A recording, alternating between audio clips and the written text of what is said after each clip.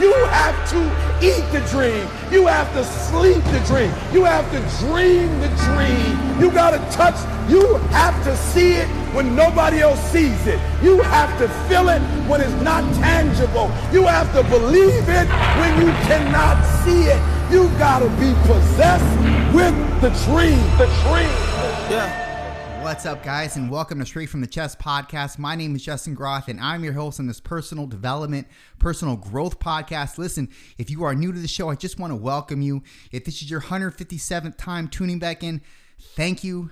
Thank you. We appreciate you so much. And listen, if this is a podcast you derive any value from, or you believe anybody else would derive value from, please do not hesitate to share it with them. Share it on your Instagram stories, Facebook, Twitter, what have you. Link us. We would appreciate it so much and help generate more awareness of the podcast and what we're doing over here and who we're guest starring, and it would just be so much. It would be so valuable to me and valuable to the people that are on the podcast. Again, so thank you in advance for that. So we have a special guest today. His name is David Pitts. He's one of my good friends, man, from way back when in high school. David, thanks for being here, brother. How are you doing? It's my pleasure, man. Thanks for having me. I'm excited, man. You've been doing this a long time, and I'm excited to be here and be real. I appreciate that, man. And look, so I'm going to give our listeners a backstory, because there are some people that are going to listen to this that already know who you are and, you know, local to our community, what have you. But for the people that are in, I don't know, Canada, London, don't know who you are, don't even know who I am except for the podcast, by the podcast, but I want people to know who you are to me. And I want people to know, I want to stage it right in the beginning from who you are to me and how I've always viewed you, because this is something that you don't even know. I've never told you this. So this is a first time for you. This is a first time for everybody listening. Okay. So for those of you who do not know David in high school was, and I don't mean to say this as he's not anymore, he was the fucking man. And listen, we're talking to a star football player, fucking underwear model looking guy. Very, very good looking dude. I mean, this guy had a lot of attention in high school. But the thing that I always admired about him is that he always kept it collected. He was never a person that you heard about, that you heard shit about, that you heard, oh, he's this way, he's not, basically not moral. Like, he had good morals, good behaviors, good standings, you know, and that's something that is a rare quality, especially with somebody who has so much attention on their name, on their face in general. So that right there, so that's who he was in high school. He's not too shy of that now, going out into the real world either. But let me tell you this, that before I became a trainer, this is the other thing that you don't know. Because obviously you can probably presuppose that that's something that I would say based on what you remember yourself in high school as well, man. But here's what you don't know. Before I became a personal trainer, there was 0 people around here that were doing well in personal training. You were the number one guy. And I don't think you're not the number one guy anymore, but what I remember you as the number one guy. You've kind of moved away from PT. You've gotten more into business we can get into that with the off-day trainer, but you were the number one, you were sought after. And that's something that I always admired too. Before I became a personal trainer, you were somebody that I admired as a personal trainer. And I think it kind of carried itself from the bravado that I knew you would have to have in high school. And it kind of obviously boded well for you in your personal training endeavor, your career, or rather journey, whatever you'd like to call it. But you were such a profound template and example of what a personal trainer should be, just from the sheer reputation of your name and what the progression you were able to take people through and how you were able to get people results, and how you were just not the typical, and you know who this is, the typical POS trainer that's just in it for the money and doesn't really carry the lifestyle, doesn't carry the nutritional, the discipline, all those other aspects that make a trainer, and to lead by example. They were not leaders. You were and are a leader in your space. And that's something that most people that are in the area, they either know your name, or if they don't know your name, they know, well, if they don't know your name, that's a shame. But typically people do know your name because you've been around for so long, man. And the fact that if they don't give you this kind of praise, trust me, they fucking think it. Because I thought it, and I still think it to this day. And so you're one of the few. And when I say few, I mean like, I don't know, 2 in the area that I can really trust on for their particular stance they hold in fitness, what they deliver, what they dispense with. I know that it's real. I know that you're leading. I know that this is coming from a place of you doing it yourself. It's genuine, and that's something that people have to respect. It's something that I respect and I admired from you, and I still admire, man. And so anyways, that's kind of a broad backstory on David, his, from how I conceptualized David and what I thought of David and what I still think of David. He's an upstanding fitness trainer and really fit pro. So with the fact that, those things being said, man, I'm just happy to have you here. I'm happy to engage in conversation. I know it's going to be a good one. I'm sure we're going to talk about a lot of things, man, that are going to hopefully lend value to a lot of different people out there that are hopefully listening. So with that being said, I'm going to give you the mic, brother. Yeah, man, shoot. Man, that's very humbling to hear. So thank you very much. The feeling is mutual, of course. I want to say that. And it's also one of the thoughts I was thinking when you were speaking my praises the way you did. I'm like, man, I hope my kids are going to hear this because I've been trying to tell them this forever and they don't believe me. No, I'm kidding. Jokes aside, man, I don't know. We'll get into the weeds of it all. I don't think I'm anything special. I don't think I've ever been anything special. I believe I'm somebody who came from an upbringing that required hard work, and nothing came easy. And I developed that at a young age. I mean, in full transparency, I hadn't lived with my parents since I was in 8th grade. So I moved in with my cousins, my aunts, friends, things like that. So I had to find a way to make it. And I always had these expectations. So I was real into sports, specifically football. And I had a loyal group of friends through football who I always saw as family.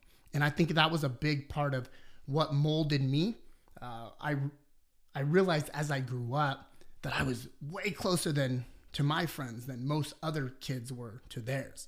And I think in a way, my friends filled that void that, I might have had from, my family growing up. And so there was this certain amount of loyalty that I felt toward them and then was reciprocated, because I had their back, they had mine, no matter what growing up. And I think a lot of my background growing up humbled me. And I think that was a good thing. I think the hard times that I went through, kept me humble no matter what success I might have experienced in my sport or in my life. And then I just developed this mindset, man. Stay humble, stay hungry. Stay humble, stay hungry. Be the hardest worker, no matter where you go, no matter what you do. But don't let it go to your head. And don't pretend you're the best, because you're not. There's always somebody out there who's working harder than you, who's naturally more gifted than you, who's better than you. So just focus on being the best you can be, and the things that you can control, and everything else will take care of itself, I guess. I don't know, man. So I want to say that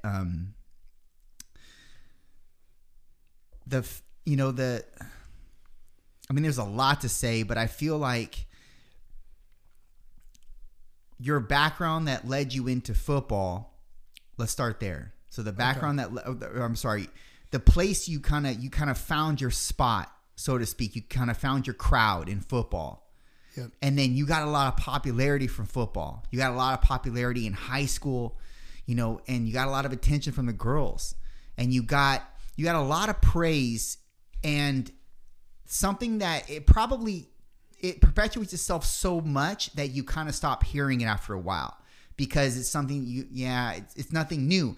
And even though it's something that you take, you're humble in, and I understand that, it's something that when you hear it so often, you're like, yeah, that's cool. Like, it doesn't do anything to you anymore unless a person that is very important to you says it, and then it hits home in a different way, right? So when you started personal training, you got a lot of praise when you personal training because you got a lot of results. And after so long, you start hearing people say, like, here's the thing, bro, because if you're ever gifted enough in life, or grateful enough in life, I should say, to be able to hear somebody mouth the words to you, you change my life. You are one of the elite. Like, and I don't mean to say that from a hierarchical sense, but like, you are, man. Like, the fact that that anybody has the ability to adopt those words, that is insane. Because you know how hard it is to change somebody's life? It's hard. Yep. But you do it without trying. And people that are great at their craft, they do it with no effort. It's just comes from them. It's whatever they're dispensing with as what they are biologically, and it's whatever the other person needed. Like, they need that counterpart that you have, they need that to be able to change their life. But you're only doing what David knows best. You're only dispensing the way that David knows best. And so I guess what I'm trying to say is, when you started hearing this from people, what did that do to you? Like, how did that impact your life? Wow, shoot, man. Let me just take a step back. It's worth noting that I got into personal training. I started doing that when I was playing college football as a thing to do during the off season. I remember specifically a coach in college approached me during a workout, and he was asking me to demonstrate an exercise, and it seemed like obvious. Like, he goes, "Can you do that again?" And I'm like, "What, this?" Yeah. And I would do the exercise, and he'd be like, "Can you demonstrate that for the guys? A lot of these out-of-state guys don't know how to do this, and I can't explain it to them." And I was like, "Really? I thought everybody knew how to do this. This is basic movements, right?" So that was like a weird moment for me, where he had me then demonstrating exercises for my teammate to show them how to lift properly. And that eventually evolved into me realizing, you know what? I really enjoy the exercise, right? The workouts, the health and fitness side of football that a lot of the guys on the team dreaded. I was like, man, I love being in the weight room. I love banging weights and getting after it, right? So naturally, I was like, you know, I'd probably be decent at training, especially when I realized how much I enjoyed helping people. And you can relate to this. You can relate to this as well as anyone. Empathy. It's one thing to have the knowledge and the background and the education to write programs for people, but it's an entirely different beast when you know how to articulate said movements or communicate, you know, motivation and accountability to your clients that pulls on their emotional strings, right? Because at the end of the day, everybody has a reason. Everybody has a goal, right? And most guys will say, okay, what are your goals? Great, here's how you do it. But not guys like me and not guys like you. We say, okay, what are your goals and why are those so damn important to you, right? Like, what are your goals? What are you going to do about it, right? Why is it so important? And what the hell are you going to do about it, right? And so when we start unpacking that why, their motive for action, now we start to kind of understand who this person is. And man, I'll tell you what, so I'm all over the place here. So I started training in college. My dreams of playing in the NFL did not pan out. So I moved home feeling like a failure, despite what you or anyone else might have thought, right? I take a job at a local health club, started training, and then I went to a big health and fitness convention, and I met Todd Durkin, who's now become a good friend of mine, 20 years later. And I remember attending one of his lectures, and I knew he trained a lot of the guys in the NFL, and I'm like, dang, if I wasn't supposed to be in the league, maybe I was supposed to train the guys that are. Because I never was the most talented guy on the teams that I played for. I just always thought I was the one who was willing to work the hardest. So I'm like, okay, maybe this is my path. Maybe this is my destiny, to train NFL guys. So I totally embraced the role of full-time trainer, and this is what I'm going to pursue for the rest of my life, a career in the health and fitness space. I didn't know at what capacity, but I knew that I had a real passion for training and exercise and health and fitness. But it wasn't until I met this woman, a client of mine named Gabriella, who was a 60-year-old Hungarian immigrant. She moved here like 20 years prior with her 2-year-old son. And she told me her story. Well, let me back up. I'm all over the place once again. So one day I'm working the club, and when you get new clients at the club that someone just paid, for a training package, oftentimes you don't meet them prior to. They'll say, hey, I want 20 sessions with David. So this was one of those instances. And apparently Gabriella's son had purchased 20 sessions with me as a Christmas gift. So I'm finishing a long day. I would open the gym. I would train for 4 hours. I would sell memberships for 8. And then I would finish training and close the gym down. And so it's the end of the day, right around 8 o'clock, and I get a page over the intercom. David Pitts, please report to the front desk. David Pitts, please report to the front desk. Now, I'm literally like, what the heck, right? I thought my day was over. I was going to chill and relax for the rest of the day. But this must mean I have a new client or a potential client waiting to meet with me. So I'm like, damn, man, I gotta suck it up. I'm exhausted. So I go in the locker room real quick, splash cold water on my face, and I go out to the lobby, and there's this woman there standing there, and she looks angry. She's got her angry face on. And the people at the front desk, the gal at the front desk, introduces me to Gabriella and says, this is your new client, Gabriella. Her son purchased 20 sessions with you. I'm like, oh, cool. Hey, Gabriella, it's nice to meet you. I'm David. I didn't know about this. Let's go upstairs, have a seat, and we'll talk about your goals and how we're going to crush them. And I go to shake her hand, and she goes, she moves her hand away. She pulls away, and she goes, I don't want to be here. She has this very, very strong accent. She tells me she didn't want to be there. And I was like, oh, dang. I have never experienced this before. I'm like, oh, okay. And she goes, I don't want to be here. And I'm like, oh, really? Shoot, if this was a mistake, we could figure it out. She tells me that her son purchased the sessions for her. And if it wasn't so expensive, she wouldn't have showed up. She only showed up because he spent so much money, and he insisted that she work with a trainer.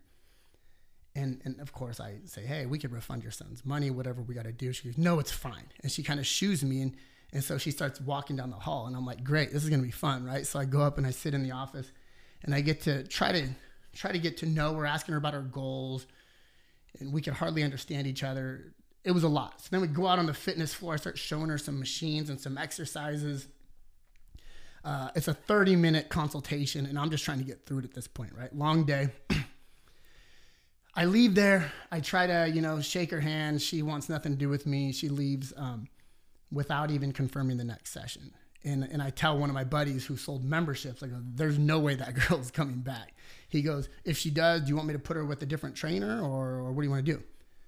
I'm like, no, I'll take her. If she wants to train, that's fine, but I don't know what's going to happen.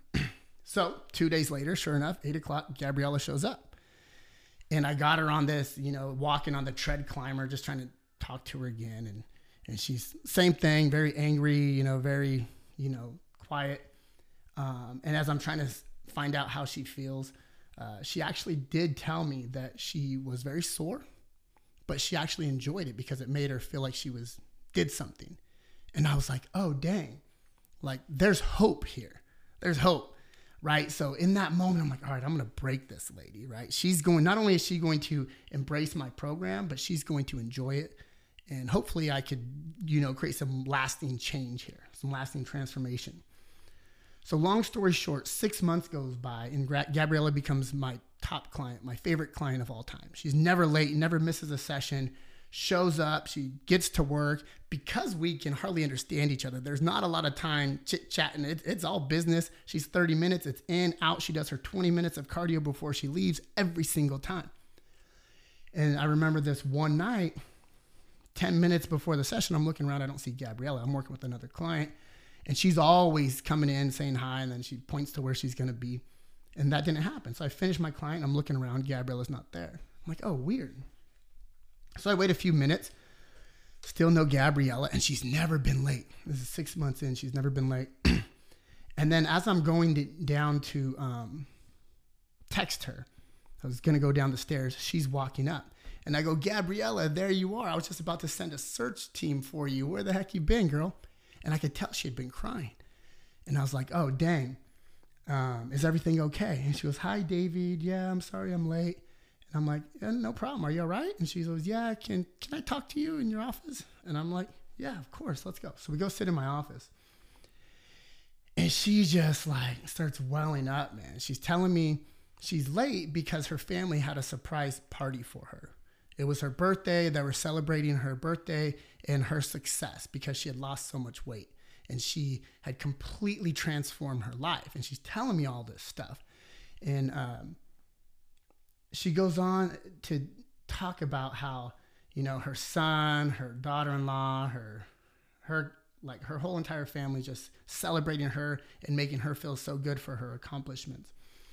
And then she goes, can I tell you a story? And she tells me about when she migrated here with her 2-year-old son and how they were eating out of trash cans and she was working 3 jobs and they were living on the streets and she did all these things and she was very successful. She made a very wealthy life for herself and she's 100% self-made and her very successful.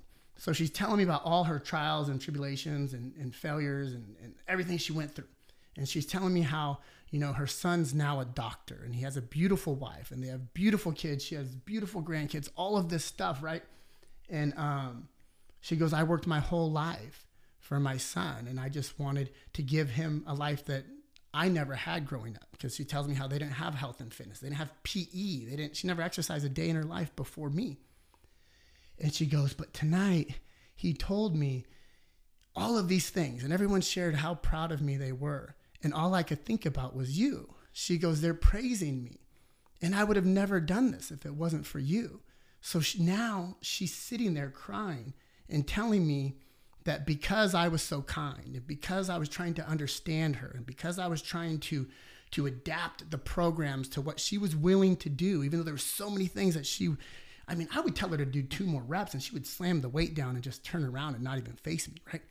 So she was recognizing who she was in the beginning and who she transformed into.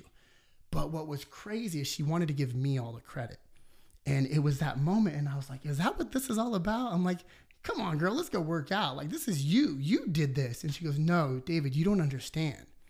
I would have never, ever done this if it wasn't for you. Your patience, your understanding, your kindness. And so we had a little bit of a moment there. And it was that moment that transformed the way I trained everybody. Because it was that moment when I was like, I don't care about training guys in the NFL. I don't care about training athletes, or I just genuinely love that. Like, I helped that girl and I will never take the credit that she was trying to give me, but I did play a role and I recognized that and it felt really good. And I don't know if everyone would get the same reaction from that as you and I would, but I knew in that moment, I wanted to create that experience for everyone I ever worked with. And so that was really the way I approached every client from that point on. And I think that's why I had success, because I'll tell you, also, Gabriella and I had that friction in the way we communicated, but she could text.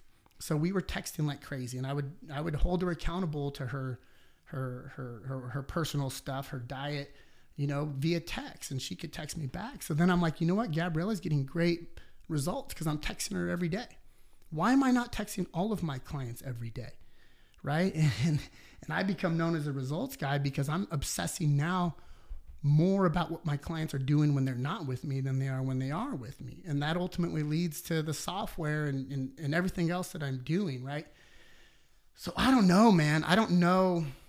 I don't have like any wisdom as far as, what somebody needs to do to accomplish success in this space. But I do know you need to care.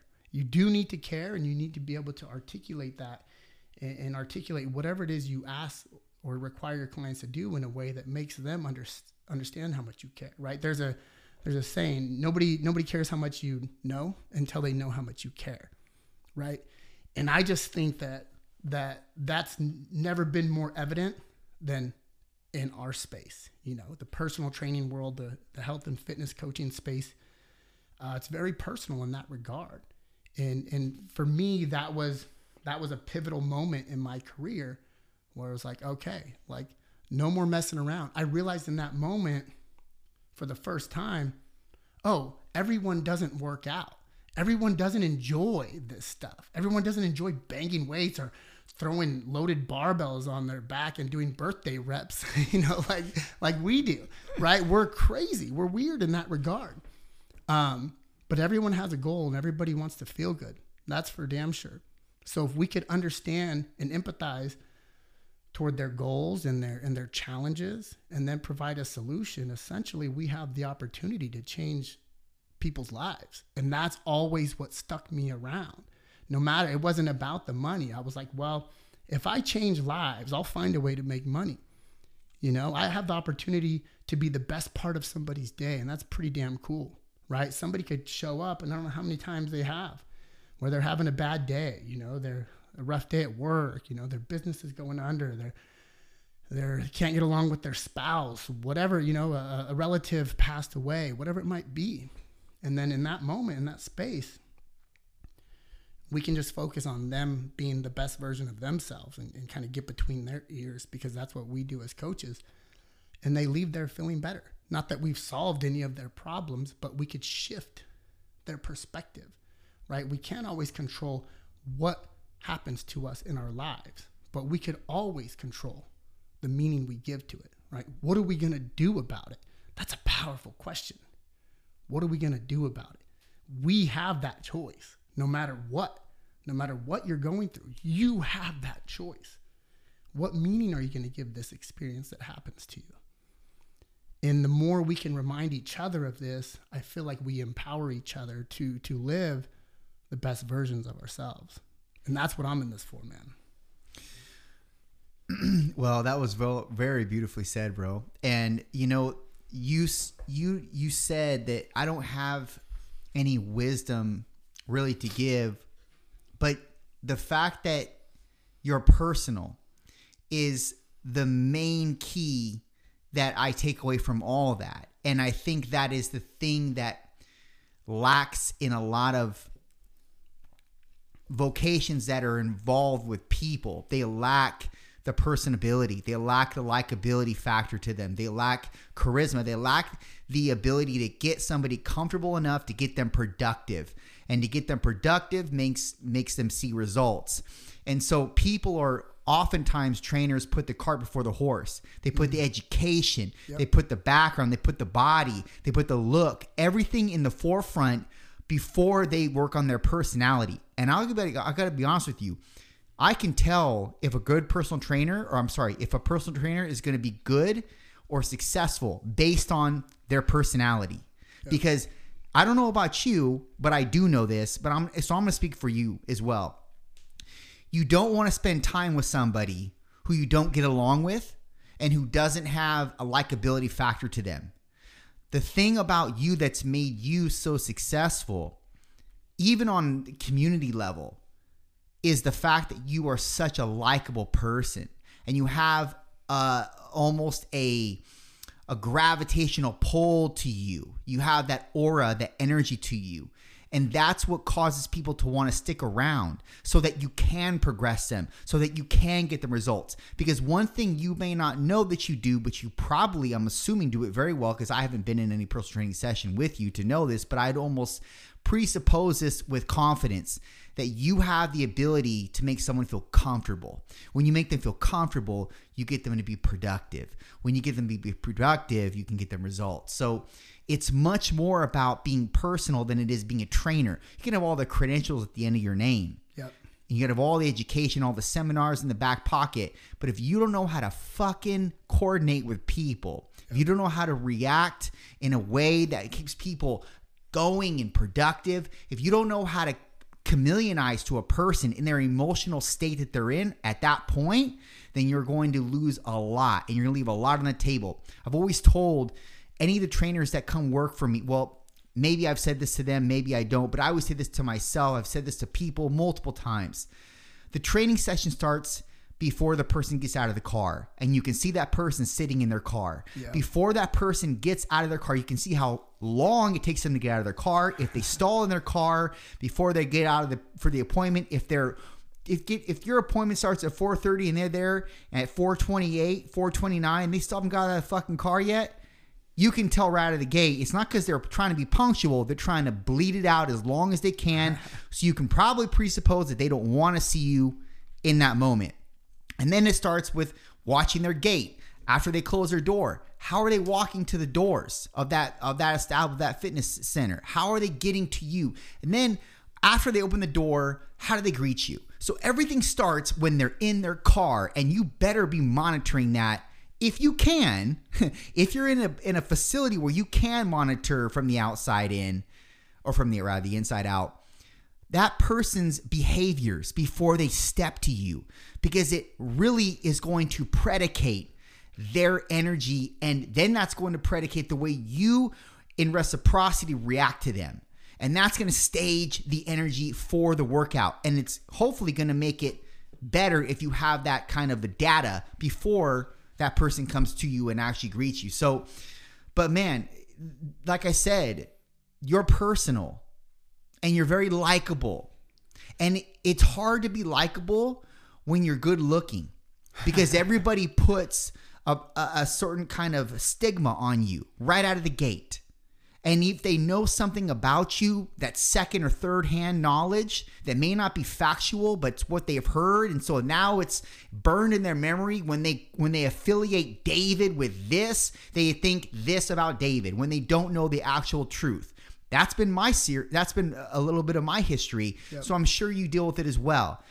The fact is, there are people on this planet that you just can't help but be pulled to.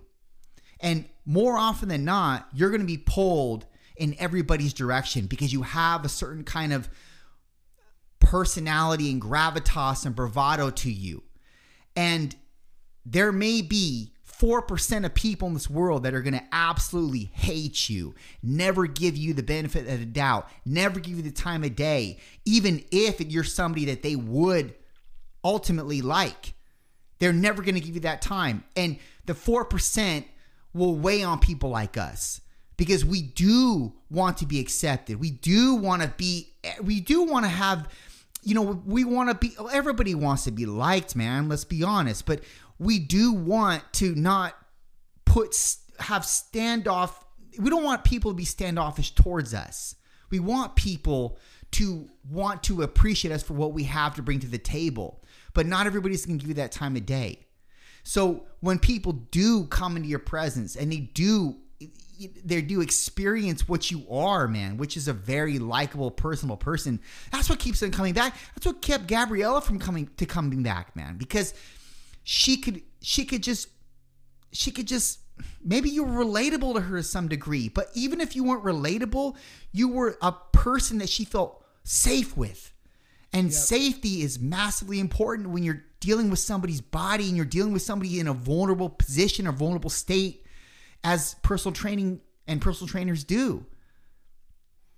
Yeah, I think it comes down, So we could really unpack this stuff. Let's do it. I think it comes down to our core principles, right? Like being a good freaking person, man, working hard, treating people the way you want to be treated, not being a shithead, right? You talk about all these people who want to judge you because of the way you look. I've never been that guy. I don't care what you look like. Are you a good person, right?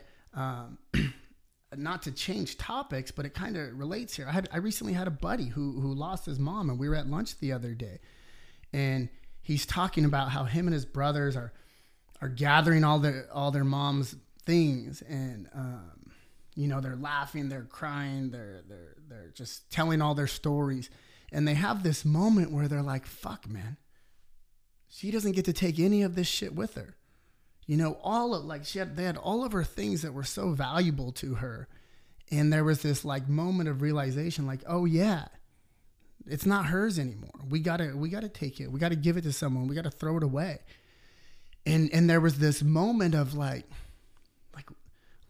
prioritizing, your life. Like what is really important and what do we get caught up in? I'm fascinated with psychology because I think the things that we feed our brain shapes our perception of life and what we expect of ourselves, what we expect of other people. How hard should I be working? Should I be working Monday through Friday, 9 to 5? Or should I be working 7 days a week, 12 hours a day? Or what about my family life, right? Do I need date night once a week with my wife? When do I put the dad hat on for my kid? What about my extended family? What about my wife's family, right? Business, relationships, like health, spiritual stuff. There's all these different buckets I call them buckets, but there's all these different things in life that we as humans need to figure out. And I often say, I got to find a way to balance all of these things with my time. We all have the same amount of time. But we don't all have the same goals. We don't all have the same challenges. We don't all have the same abilities. That's all different and unique to each of us. And so what we need to do that I think most people aren't doing enough of is step back for a moment and reflect and assess where you're at in your life at this time and say, okay, I'm 39 years old. I got a beautiful wife. I got 3 beautiful daughters. I'm the luckiest guy in the world with that right there. But I also have this opportunity to manage this software that I thought of, which is crazy, right? I just so happen to have resources available to me that allowed me to pursue this idea in my head and make it a reality that I'm still working, 7 years later. And that evolved into another little company. And all this time, I've still really been able to work my passion, which is personal training. I've been doing that since 2002. Like I often refer to myself as a dinosaur in this industry, man. I got certified through NASM in 2002. And I train the 10 and 11-year-old baseball kids on Sundays, and the 13 and 14-year-old baseball kids for the Bulls here. There's 40 of them. None of them were alive in 2002. None of them. So there's all of this stuff that I reflect on and I just obsess over the mind, right? So what started as an obsession over health and fitness through my career evolved into just really learning, like, man, if you want to help somebody experience a physical transformation, you need to deliver a mental transformation, right? Because you're not going to do the same shit day in and day out and get a new result, right? So if I can't change the things you're doing on a regular basis, I'm never going to change the way you look or feel. And if we reverse engineer that, right, it starts with our thoughts, right? Our thoughts, the things that we feed our brain, the things that are going on in our head between our ears, ultimately dictate the decisions we make in our life, right? Am I going to get out of bed an hour before I normally do to work out? Or am I going to hit snooze 10 times on that alarm and then, now I'm too late. I don't have time to work out, right? That's a decision. And you not hitting snooze or you hitting snooze is an action, right? So if I can control your thoughts, I can control your decisions, I can control your actions, and ultimately inspire you to make better decisions that serve your needs, wants, and goals, despite the challenges that you're dealing with in your day-to-day world, right? So when we meet with new clients, it's like, okay, nice to meet you. Tell me about yourself. What are you doing here, right? What if I could snap my fingers and magically, make you look and feel any way you wanted to look and feel, what would that be, right? Oh, I'd be 20 pounds lighter. I'd be stronger. I'd have tighter triceps. I'd have a bigger butt, a flatter stomach, all this stuff, right? But at the end of the day, I remember early in my career, somebody telling me, nobody wants to fucking pay for a personal trainer, man. And I'm like, what are you talking about? I'm killing it. I got all kinds of people that pay me to train them. They're like, they don't give a fuck about paying a personal trainer. They don't want to pay you. They want the results they associate with you, right? So they want to look good in their bikini. They want to feel good with their shirt off. They want to look good naked. They want to have more energy. They want to be able to run around with their grandkids for the first time in their lives and wrestle around on the lawn. They want to be able to live with energy and vitality into their 60s and beyond, So that was a big moment for me. Like, oh, okay, like that makes a lot of fucking sense. This isn't about me. It's about what can I do for these people? So understanding what are your goals? Why are they important to you? And what the fuck are you going to do about it, right? And that's where we come in. The what are you going to do about it part, right? So we need to identify the things that prevent them from achieving or maintaining their health and fitness goals. And we need to provide a solution around those. We need to figure out when their cravings are kicking in, and we need to find a way to shift their thoughts and the meaning that they give to those cravings, right? So when you want that ice cream at 10:30 at night and you're just so used to doing it, or you want that glass of wine at the end of every day because you've earned it, that's a bullshit story that you keep telling yourself. So if you're going to change that habit, we need to change that story, right? You didn't earn that wine. You don't deserve that glass of wine. Or maybe whatever. If that aligns with your goals, fine. But if it doesn't, stop doing it. If it doesn't, let's tell ourselves a different story. Let's tell ourselves, you deserve to not have that wine every single night that's jeopardizing your success. You deserve to be happy and healthy and vibrant and energized and all of these things. So we got to work around some of these habits that are preventing you from getting there and just having that interaction. See, what I think I do well at is listening and then communicating, right? I can listen and I could figure out like, okay, what is my role here? My role is to identify the problem and provide a unique solution. At the end of the day, right?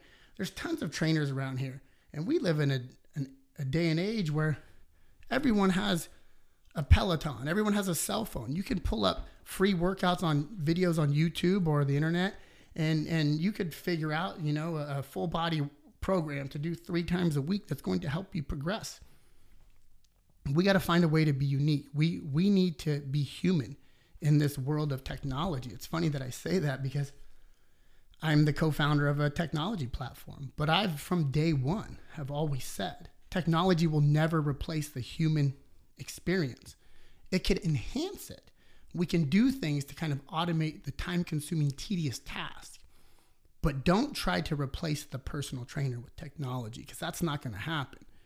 You can't replace empathy with technology. You can't replace somebody genuinely listening and understanding your story and empathizing and then providing a solution and then giving you that really cheering you on. I could get push notifications that says, hey, you forgot to work out today. Great. Ignore, right? But when you have somebody who texts you and say, hey, what'd you do today? What'd you eat? What was dinner? Now you got to answer to that guy you can't just ignore. And that's a different story, man. I think that's why we'll always be here. There's always going to be a place for real humans who really want to help. And that's you, man. And that's me. How much of it do you think just boils down to sucking it up and having discipline to make a certain choice for your future, as opposed to the instant gratification that comes along with, well, I want to have that glass of wine? Like, how much of it do we have to get really that comprehensive about, apart from saying, stop being fucking weak and stop giving into to these temptations, and stop giving into things that you once did that got you in this fucking position that you're in now. Yep. So how much of it is like, well, let's reframe the story or the theme here, and let's just give them hard fucking probes that say, look, this is what you have to do to get what you want to get. If you don't want to do this, that's on you. Yeah. That's the David Goggins, right? Stay hard, no matter what, just work. I'm not that guy. So I believe I call it balance. I think there's a spectrum for everything in our life, right? There's an extreme end of a spectrum with discipline or doing what you want, right? So let's talk diet. So a super disciplined diet is eating only what like supports your needs, wants, and goals. So essentially, you're fueling your body like a robot or a machine, and you're not putting anything in your face that you enjoy. It's strictly about performance. It's about my goals. I'm not consuming food or beverages because I enjoy it. I'm just doing it to fuel the body, right? And I've met people like that. And that's fine if that's your personality type, if it's realistic for you, great. But that's one end of the spectrum. And then the other end of the spectrum is not having a care in the world, eating whatever the fuck you want all day, every day, and being like, whatever, I love food, it is what it is, right? So those are two ends of that spectrum. What I try to do is identify where you're at. So where are you? Where is Justin at on this spectrum? And there's a lot of variables to consider. What are your goals, right? What are you doing currently, right? And then, what do you enjoy? There's a lot of variables here. But essentially, once I understand your goals and what you're currently doing, then I can create a plan that says, okay, how bad do you want it? When do you want to achieve these results by, right? If it's 30 days, good luck. But if it's 3 months or less, right, we got to get pretty damn extreme. And you got to understand that I'm probably going to put you on some program that's not sustainable for a long period of time if you want these drastic changes. And honestly, I wouldn't typically even recommend that. I'm doing 75 hard right now, which I've known about for years since Andy Frisella launched it, and I always thought it was stupid. Absolutely horseshit. But somewhere along the lines, I allowed my clients to talk me into doing it because I perceived it as a mental toughness challenge and not a physical fitness challenge, right? It's very extreme, and I understand that. So then it becomes, do I have the discipline to see this through? And I understand that it's very extreme, and I would never recommend for a client trying to lose weight that they do something like that because it's not the smartest approach, right? So where are we on that spectrum? Do I need to eat healthy 70% of the time, and then 30% of the time I can have a glass of wine, a couple of cookies, some pasta, whatever it might be? Maybe. Or do I need to really crack down for the next 3 months, and 90% of the time I need to eat discipline and maybe give myself this 10% window?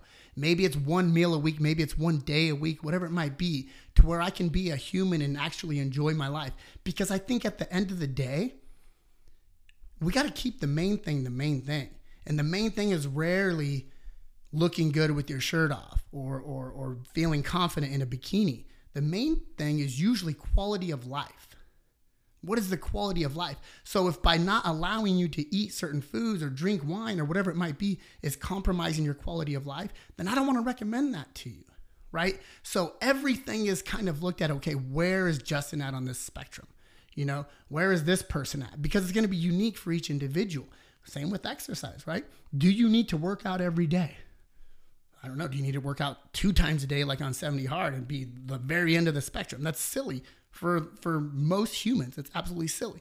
So where do we lie on that spectrum? Is it 0 times a week? Is it 14 times a week? Or is it somewhere, I need to work out, I need to do something 6 days of the week, whatever it might, finding that balance. So when I say finding the balance, I don't mean 50-50.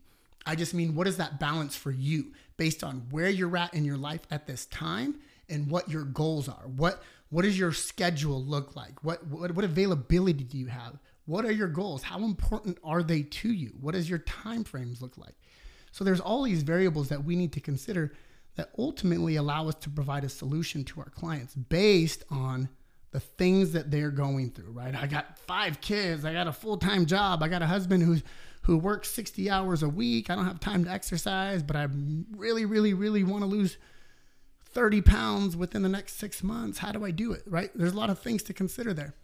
So yeah, man. And it's your job to rein them in when they're so unrealistic with their goals. Because you may have somebody that says, I want to lose 30 pounds in, a month and a half. And I want to put on muscle on top of it. And I want to, and so these, obviously, for people listening, if you're immersed in the fitness space at all, or you've had your own fitness journey, you've incorporated that in your life, that that's ridiculous. That you're not going to do that unless you go on a starvation diet or a massive elimination diet. And you're probably not going to have a lot of steam in your workouts as a result of that elimination diet or that massive caloric restriction that you're on. So the fact of the matter is it's your job to rein these people in and show them what reality is. And sometimes, dude, the balance approach is something that's hard for all of us. Yep. It's hard for me. I would love to be more balanced.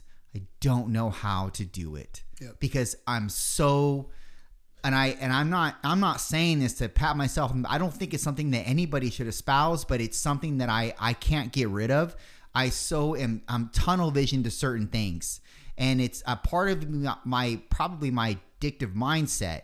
And I've always joked about it, but I'm glad I never touched drugs or alcohol, because if I did, you wouldn't see this person that you see today. And I'm not saying this person is of any measure, but I'm saying if I had the ability, if I had adopted those things back in my, my teen years or my early 20s, fuck, man. Yep. God help me, because it would have been a whole different direction. So when you're reining these people in and showing them what reality is and showing them, look, man, even though, and arguably people come to you because they know you as a results guy and they know that this is the guy to go to. So it's like they almost think you can work magic to some degree. They're expecting that, or they're hoping that at least. So when you tell them this is not magic, this is something that you and I need to have we need to take part in the exchange on both our ends. And this has to be a marriage. Yep. It can't be anything apart from that. Because if it is, then this is not going to work out. So, and it's not going to work to your benefit. Yep. So when they have these goals that are unrealistic and you're reining them in, and they're like, well, I thought you were this guy. I thought you got this results for this person. And it's like, yes, but listen, you need to do your part at being realistic, and I need to do my part in finding the balance, the equation, the solution rather, to what has not worked for you in your past, because clearly you doing this on your own hasn't worked out for you. Yeah. So this is the equation, or rather this is the solution to the equation. Are you going to be able to continue this, and not just continue it, but cultivate it as it goes on? Because ultimately, I'm not going to be here forever, and I need to develop these behaviors in you. I need to redirect your behavioral patterns, and so that when you leave me, you are soaring, and you can navigate your way rather now than you could prior. Right. So that's my job, is to get you to be self-sufficient. Yep. So I need to reinstill new behaviors, new patterns, because you're too indoctrinated with these old patterns and familiarities that are not serving you. Right. These are the things that are going to serve you in the future. So at some point though, I listen, look, man, it may seem like I'm going against what you say in some regards, and also with what I have promulgated in the past on past podcasts, because I'm not David Goggins. I don't believe, and I honestly do believe that David himself is not being 100% real. I don't mean that from a pejorative stance, or to put a pejorative on his name. I think he's fucking the real deal, but I also think that he's human. And I also think that because he is human, he's not as robotic and fucking hardened as some people might believe because of what he conveys. I do think that he does that in defense, because he does want to be more balanced. And even though he's not and probably ever going to be balanced, because he's probably on one end of the spectrum high and on the other end of the spectrum low. Yep. So he's either up, or he's real fucking low, which is the reason why he was 300 pounds, right? Yep. You and I have never been 300 pounds. We'll never get to 300 pounds because we would not fucking allow it, dude. Yep. Now, we would stop it once we get 15 pounds. We're like, fuck, this is too much. 15 pounds? I gotta rein it back in here. So I don't know how somebody gets to that level. Now, that being said, that was probably pre-David Seal, pre-David anything hardened, stay hard. It was pre any of that. But I still think that people like David, although meaning well and well-intended, I do not think that's everything. I do think that there is somebody in there that would like to be somewhat more balanced than they are, but fucking can't take they can't take the cuffs off. Right. They just can't, man. Right. Now they've promulgated this bravado that they cannot let down. Yep. They got millions of people watching them. There's no way that he can turn the other direction, even for a little while, or even left a little bit. He can't. He's stuck, bro. He's stuck. And if he does that, he loses his identity. He loses his bravado. He loses his everything, man. He can't, bro, which is kind of a shitty thing, because the thing that made him ultra famous is going to be the thing that can break him ultimately too, man. 100%. I agree. I don't disagree with any of that. And honestly, I've had a few clients like that who came to me at 300 plus pounds and they got ripped, like 6-pack abs, 185, 200 pounds, shredded. And then, they stop training and then they fall out. They're extremists, right? They're extremely in or extremely out, and they don't know how to balance that. They don't know how to tote that line where it's like, okay, like they don't know how to maintain that 70, 80, 90% space. It's either 100 or 0. And there's a lot of demons there, man. That's a lot. That's dirty. And that's I wouldn't know personally because that's not who I am, but I could imagine the shit you must be dealing with mentally and physically with that approach. That's typically not the way to do it. I could see the only exception I would make is like short terms, perhaps. Like if you want to do something for the sake of doing something just to see what you're made of. Sure, let's go all in for a short period of time. Let's not pretend this is the right way to approach your health and fitness goals or your life for that matter, right? Let's recognize this extreme approach for what it is, which is fucking extreme and not sustainable. And typically solutions humans want are things that are going to progress them towards their goals for the rest of their lives, right? Because this shit never ends. It never fucking ends. You know that. It doesn't matter where you are. Whenever you get to that goal you have in mind, you're going to get there and you're going to pat yourself on the back and you're going to feel really good for a short amount of time. And then you're going to see another mountain. And you're like, I want to get up that motherfucker right there. And then whether you get up there or not, it never ends. It never ends. That's such as life, right? Like we could make X amount of dollars and we hit our goal. Wow, I never thought I was going to make X amount of dollars. And all of a sudden you have a new standard. I want to make this amount next year, right? You might move into your dream home one day and then you move into that dream home and a year later you want something else, right? I think, and obviously these are just examples that only apply to some people, but what applies to everybody is the desire for growth, right? Because if we're not growing, we feel dead inside, right? Tony Robbins says it's one of the 6 human needs is to grow, to feel like we're accomplishing something, progressing our lives in one way, shape, or form. So if we feel like we've reached this place where it's like, okay, I made it, and then we get stagnant, it's a real problem. That's why when people hit retirement, so many people end up losing their minds because now all of a sudden they don't have that thing to get out of bed for that excites them. And it doesn't matter if it's hard. It should be hard. Newsflash, people. Anyone listening to this, you should embrace things that are hard.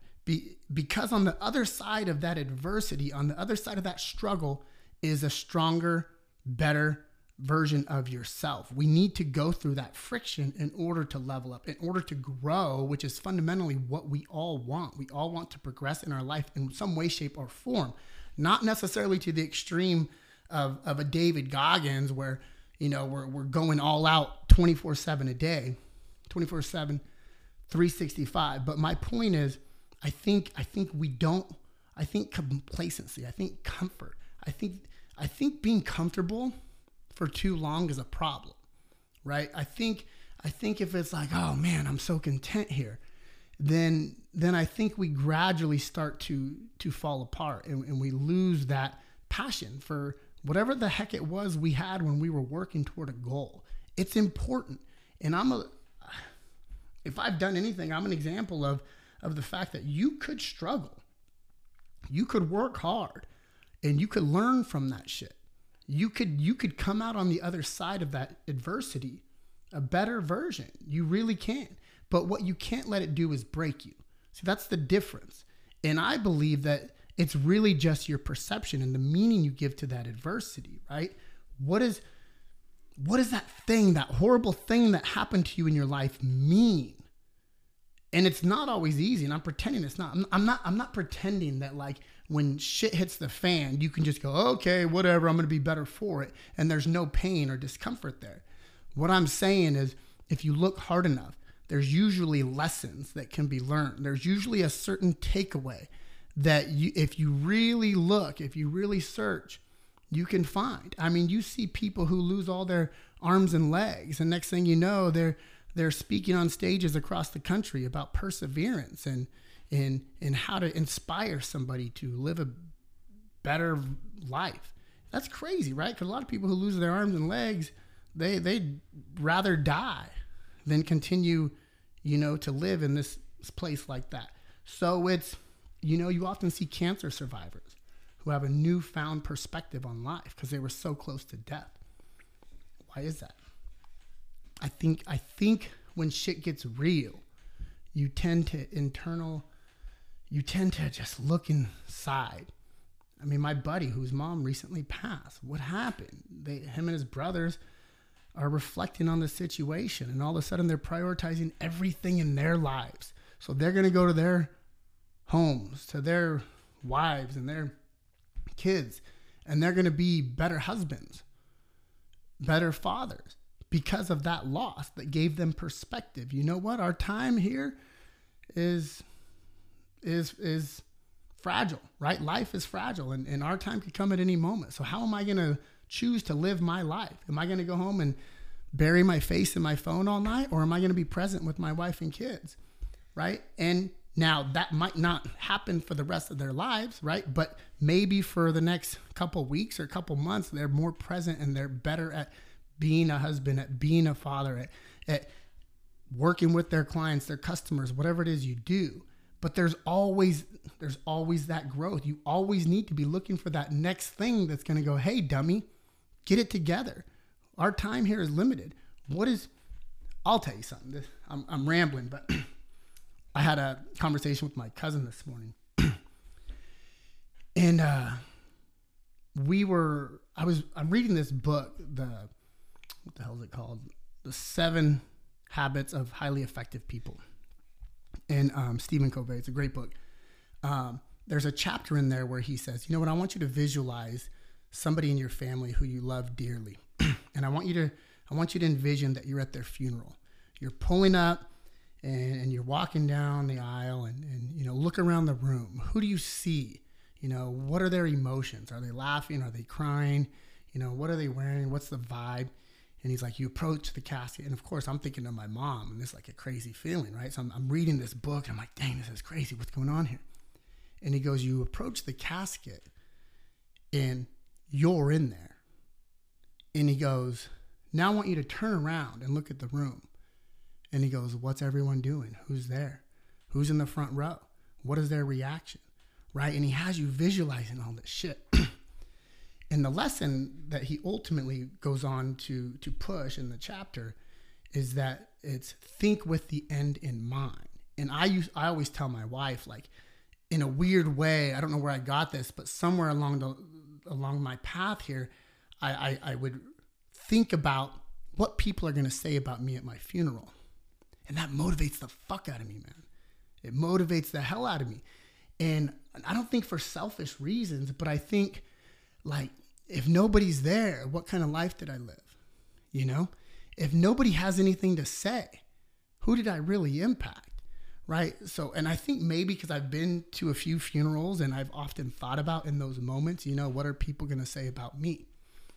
And I think we're similar in the sense that I think if at the end of the day, when my time here is done, if I want to feel like I made an impact, right? I don't need to change the world, but if I could potentially inspire one person to say, hey, because of you, I didn't give up. Because of you, I did this thing and it led to this, and I'm so thankful for this. And now my life is better because of that one thing. If I can inspire one person, man, it's a big deal.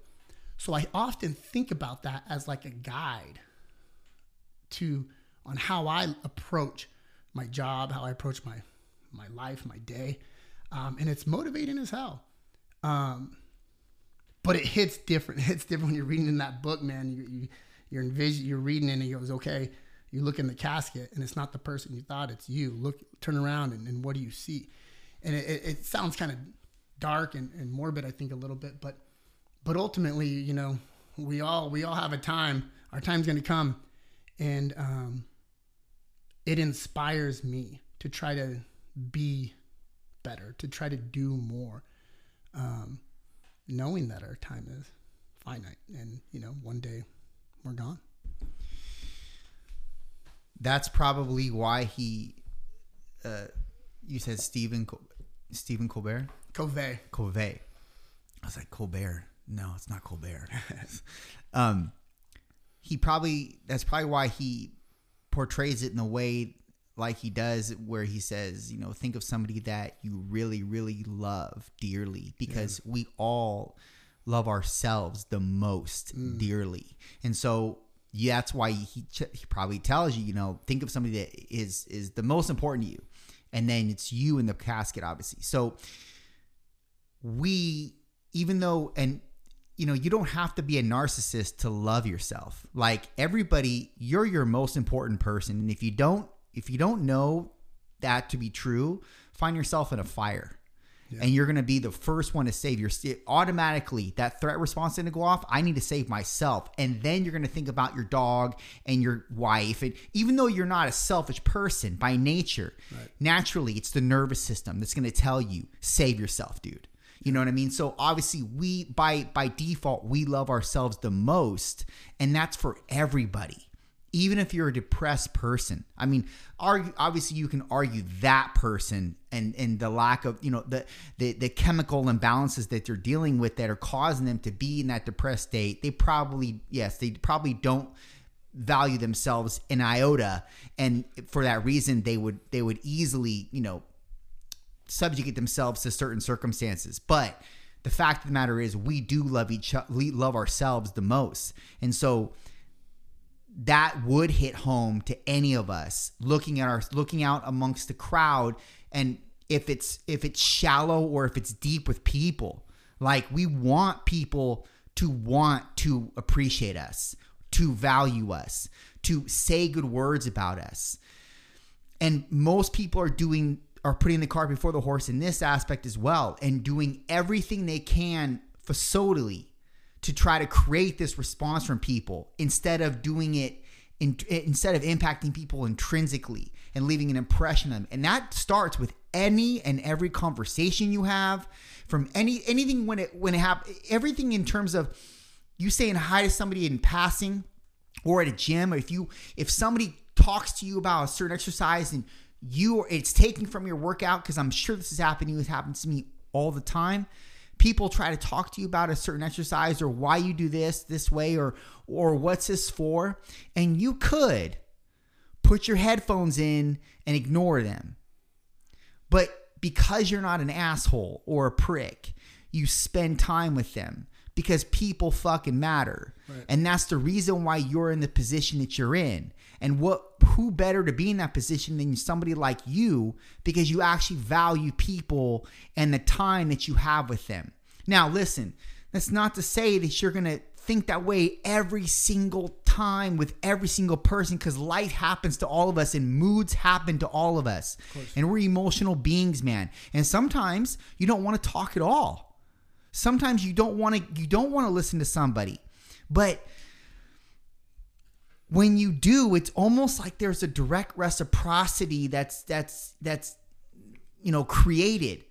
You feel rewarded in a way that you can never, that you can't materialize on your own, because that person, you listen to that person even when you didn't want to. They said something probably, or they said something to you that was giving you maybe an accolade that you didn't expect, that you're like, fuck, man, I feel like an asshole for being in the position that I was in prior to them conversating with me, because I didn't want to talk to them.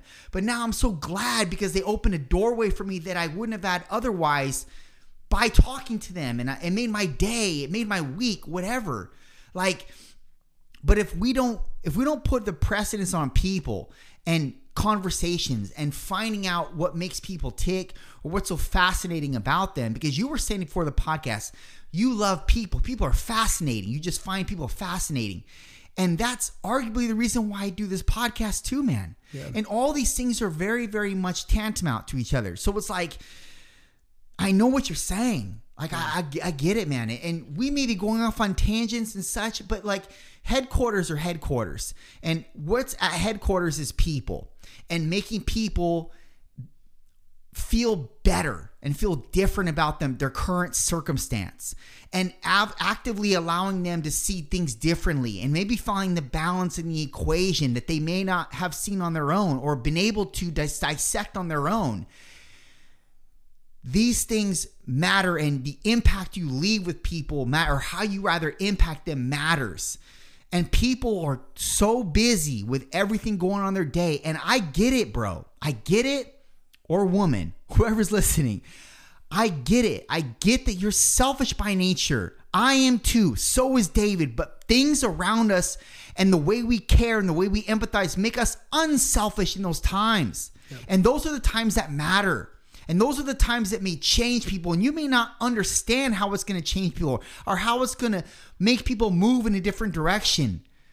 And so being aware of that, conscious of that, and actually invoking that change in people has a direct correlation to how you're going to leave this earth and how people are going to fucking remember you, or if they're going to remember you at all.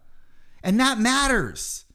So I don't know how we got here, but we're here. So we're gonna just have to go with it, David. It's a good tangent, man. That it's real, and that's what I love about you and the way you speak on this podcast, man.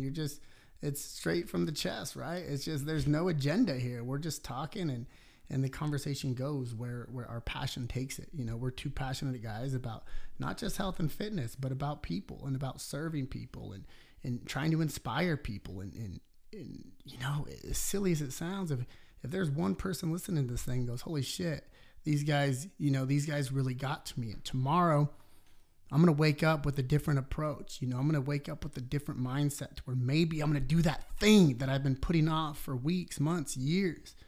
Then we're both fucking stoked, right? And we may never know if that happens or not, but if it does, that's why we do what we do, man. Look, as I shifted from the health and fitness space, I didn't shift from the health and fitness space, but getting into the technology and software world, I recognize all the crossovers there. Why we do what we do. It's so funny. Like, as I was teaching, so what I went from is full-time trainer, fitness coach, to somebody selling software, and then essentially helping other gyms and other coaches grow their businesses, their fitness businesses. And I found myself speaking to them like I would speak to a potential client. So I'd get on the phone with the gym owner and I'd say, all right, man, why are we here? Why'd you schedule this call? What are your goals? And I'm like, that's funny. That's what I've been asking people for 15 years. What are your goals? And instead of saying like, oh, I want to lose 20 pounds or I want to build some muscle, they're saying things like, well, I just opened a gym. I'm nervous as hell. And I just need some clients. I want to make some money, but it's not even about the money. It's about helping people. But I know I need to make money in order to stay in this business. So blah, blah, blah, blah. And then they start telling me about their goals and their challenges, right? And then I start seeing things like, oh, this is crazy. Now I'm in this position where I'm trying to help people grow their business the exact same way. And it's the same series of questions, right? When I have these consultations, these business consultations with these gym owners, it's no different than these fitness consultations with these average Joes and Janes or the Gabriellas of the world.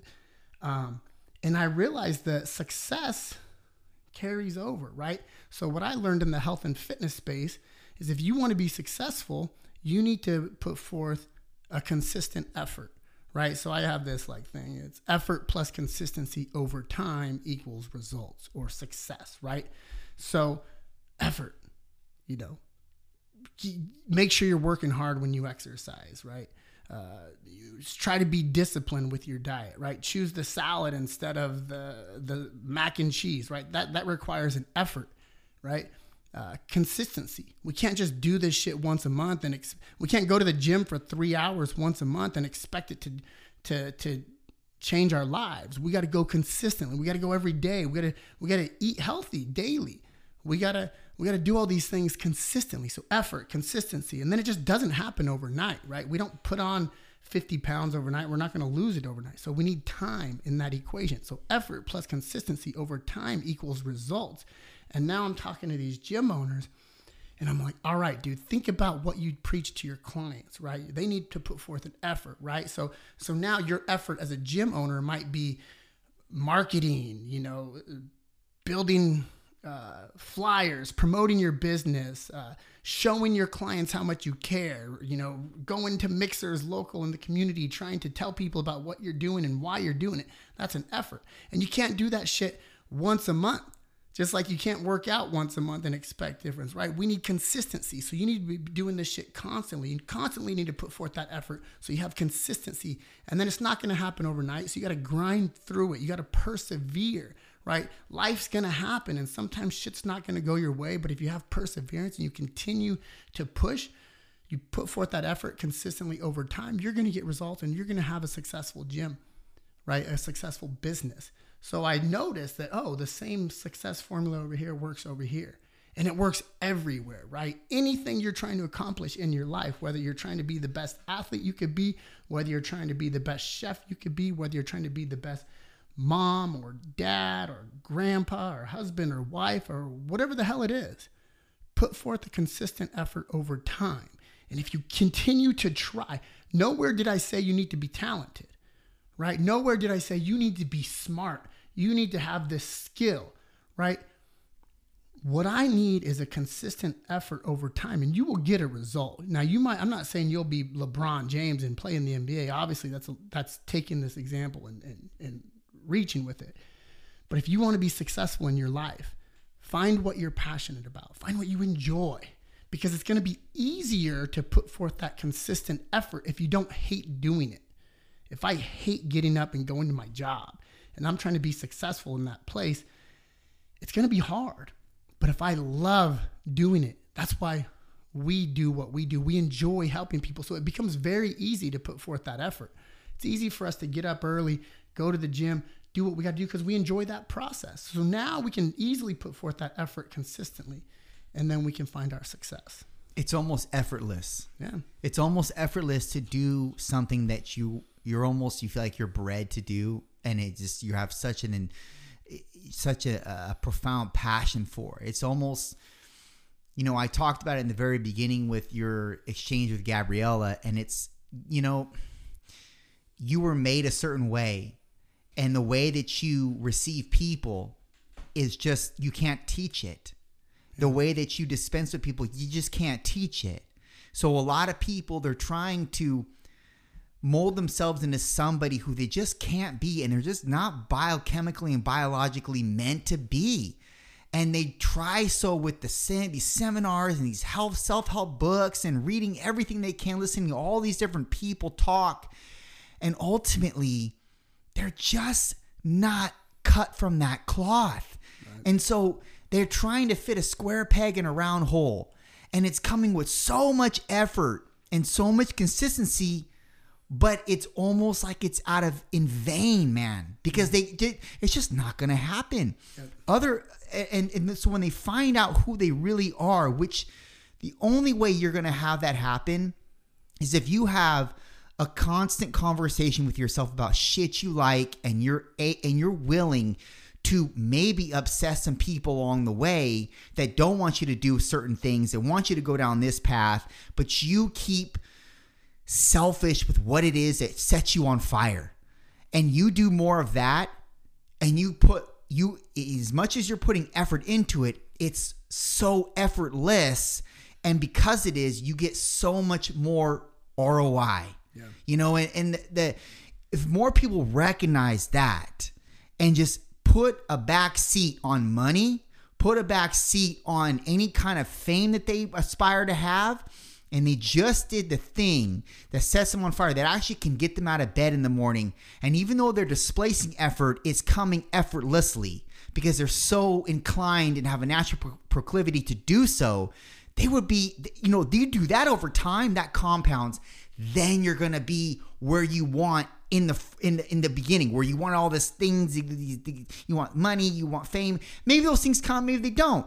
But the fact of the matter is, whatever you are doing, you can bank on the fact that you're leaving an impact and a trail along the way, because what you are doing has a profound effect tethered to it, because you are so passionate. And I've never met anybody that's passionate and been fucking dull. Yeah. They've never been dull. Yeah. And because they've never been dull, that means they're loud. When you're passionate, you're loud, but you're loud for the right reasons. And people want to follow you. People want what you have to sell. People want what you have, period. So what the fact of the matter is, find your passion. As much as it sounds cliche and like it should be an Instagram meme, fuck it. You need to find that passion, because whatever that passion is, you'll do it effortlessly, but you'll have so much effort driving you because you'll love to do it. And it'll be the thing that gets you out of bed and stops you from being a piece of shit overall with your life. I mean, you're doing that. You've been doing that. You're an exact testament of what that looks like. And you didn't predicate PT or anything you do in life off of money. Nobody gets into PT because they want to be a millionaire. People get into PT because of people. It's called personal training, not training. You need to be personal first. If you're not personal, you're going to leave a lot on the table, man. And this is not the craft for you. Yep. 100%. I just look, I know you got a family and you got to get back to your family, and I'm keeping you a long time, but we're like an hour 20 in, bro, but it doesn't even seem like that, because when you're talking to like-minded people, the conversation is such a great exchange, and you talk about so many different things of value that you want it to keep going. I can talk to you for another 3 hours effortlessly, dude, because I found a person that I can orient myself around in a very comfortable way, in a very, I hate to say it again, but effortless way. Like but the fact of the matter is, you've been that person your entire life, and that's what's gotten you to the position you're in now. And it's only going to supersede itself in the future. This is not going to stop for you. And it's something that, because you put so much effort into it, but something that really is effortless to you, it's going to have so much ROI in the future. And because you're not going to give up, dude, I know that in you. That's been the sort of the underpinning of who you are in your name throughout the years, throughout the decades. It's not going to stop. It's only going to get better. Even in adversity and trial and challenge, you're going to find a way to overcome the obstacle. It's just who you are. And more people need people like you to be able to pull from and apply in their life through situations that they're going through. They need you as somewhat of a testament to their own production, to their own success, to their own progression. And so when you say, I'm doing 75 hard, you say that it's hard. It's not something that it's not an easy process. I know that you're saying that. I know that you're true in saying that, but honestly, I see you doing something like that. It's not that hard. Because honestly, in full transparency, that particular workout regiment style, whatever, for somebody who's disciplined, it's nothing. It may be something to an average Joe, but it's nothing to a David Pitts. So I compliment you for being so humble about it, but I'm going to supersede your humility, and I'm going to say that it's not that hard. But it's only not that hard because of what you've previously faced and what you continue to face, not only through business, but through fitness and everything you've accrued throughout the process of these endeavors. Something like 75 hard is nothing. It just requires consistent effort for 2.5 months. And what's 2.5 months to a David Pitts for discipline? Nothing, dude. But anyways, man, we've said a lot, and you've said things so beautifully, dude, and so articulate. And I'm just so glad that people on the other end can hear from you and can hear the knowledge and the wisdom that you do have. And sometimes people, I will tell you, it's as simple as just making the more progressive choice in the moment. The progressive choice to say, look, man, I'm not going to have that Reese's, even though I fucking love Reese's. I'm not going to have that Reese's. I'm going to have water instead. I'm not going to eat that. I'm going to have this instead. This is a better choice. These things matter long term. And if you want to be better, you need to make these small choices. You need to allow these small choices to take residence in your life that are going to be the more progressive one. So again, you're a massive testament to what it means to be disciplined and be just a walking billboard for for a leader, for a great father, for a great husband, for just a great friend, for a great fitness business owner. Like you're just a great overall person, man. And people see that and they feel that when they encounter you. And just thank you for being you, bro. Amen. Thank you. Thank you for having me. It's an honor. And like I said in the beginning, the respect is reciprocated. I could be saying these exact same things about you and your reputation. It goes back to what we've been saying this whole time. It's who we are. And I think maybe we got lucky. Maybe we got lucky that we're not so consumed by chasing the almighty dollar. Maybe we got lucky because we want to genuinely help people and we found ourselves in a position where we can. And I'll tell you what, I feel incredibly lucky that I get to do that every day, and I know you do as well.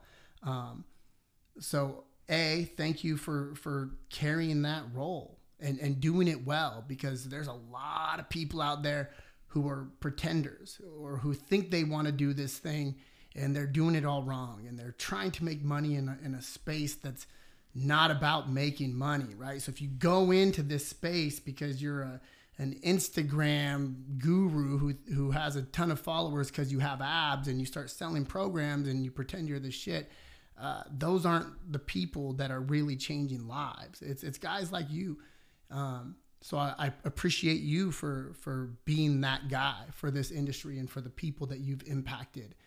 What I love about what we do is, we rarely get to see the ripple effect, right? When you change a client's lives, what we rarely get to see is how it impacts their spouse, how it impacts their children, how it impacts their parents, their cousins.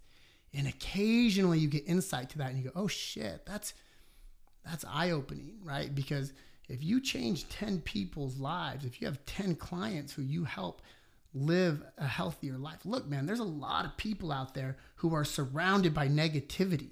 They're surrounded by people who sit around and bullshit and talk shit, and they obsess with the things going on in their phone, and they're trapped in this world that's hostile and a horrible negative environment. And then someone like Justin Groth comes along and shows them that he cares. He shows them what it's like to work through struggle and to progress towards things that we never thought we were capable of doing. And then we get to that other side and we feel healthier and happier than we've ever been. And then we come home and then all of a sudden we start buying different groceries for our kids. And then our kids start feeling better. And we encourage our kids to go outside and go for a walk or play basketball or whatever, right? And so those 10 clients you might have helped could essentially impact 3 people. So now it turns into 30. And then those 30 maybe impact 3 people one day. And then it turns into, and it just keeps going. So thank you, man. I guess in closing, the one thing that I thought that would be worth stating on here as a closing statement for anyone still listening. People often ask me in the fitness space, what is the number one element to success, whether it be health and fitness or anything? And for a long time, I used to think it was discipline, right? Discipline is that consistent effort over time. Discipline is doing the right thing, whether you want to do it or not. It's doing the thing you said you were going to do when you were in a motivated state of mind and then actually following through. It's setting your alarm for 6 a.m. the night before and because you were going to work out. And discipline is actually getting up and working out, right? That's discipline. But I learned, I don't think discipline's the number one variable, because no matter how disciplined you are, life still knocks you on your ass sometimes. And it doesn't matter how strong, fast, fit, doesn't matter how smart you are, doesn't matter what family life you come from. Life's going to knock us on our ass sometimes. So I would argue that perseverance is the number one attribute for success. So if you're somebody who has grit, if you're somebody who obviously works for what you want and you do it consistently and you are disciplined, those are all very important. But if you don't fucking quit, man, if you don't fucking quit, you won't fail. Keep going, perseverance, right? And I promise you, no matter how badass you think you are, no matter how much you think you got this thing called life figured out, one day it's going to knock you on your ass. And if you give in to that, then what happens to everything you've been working for?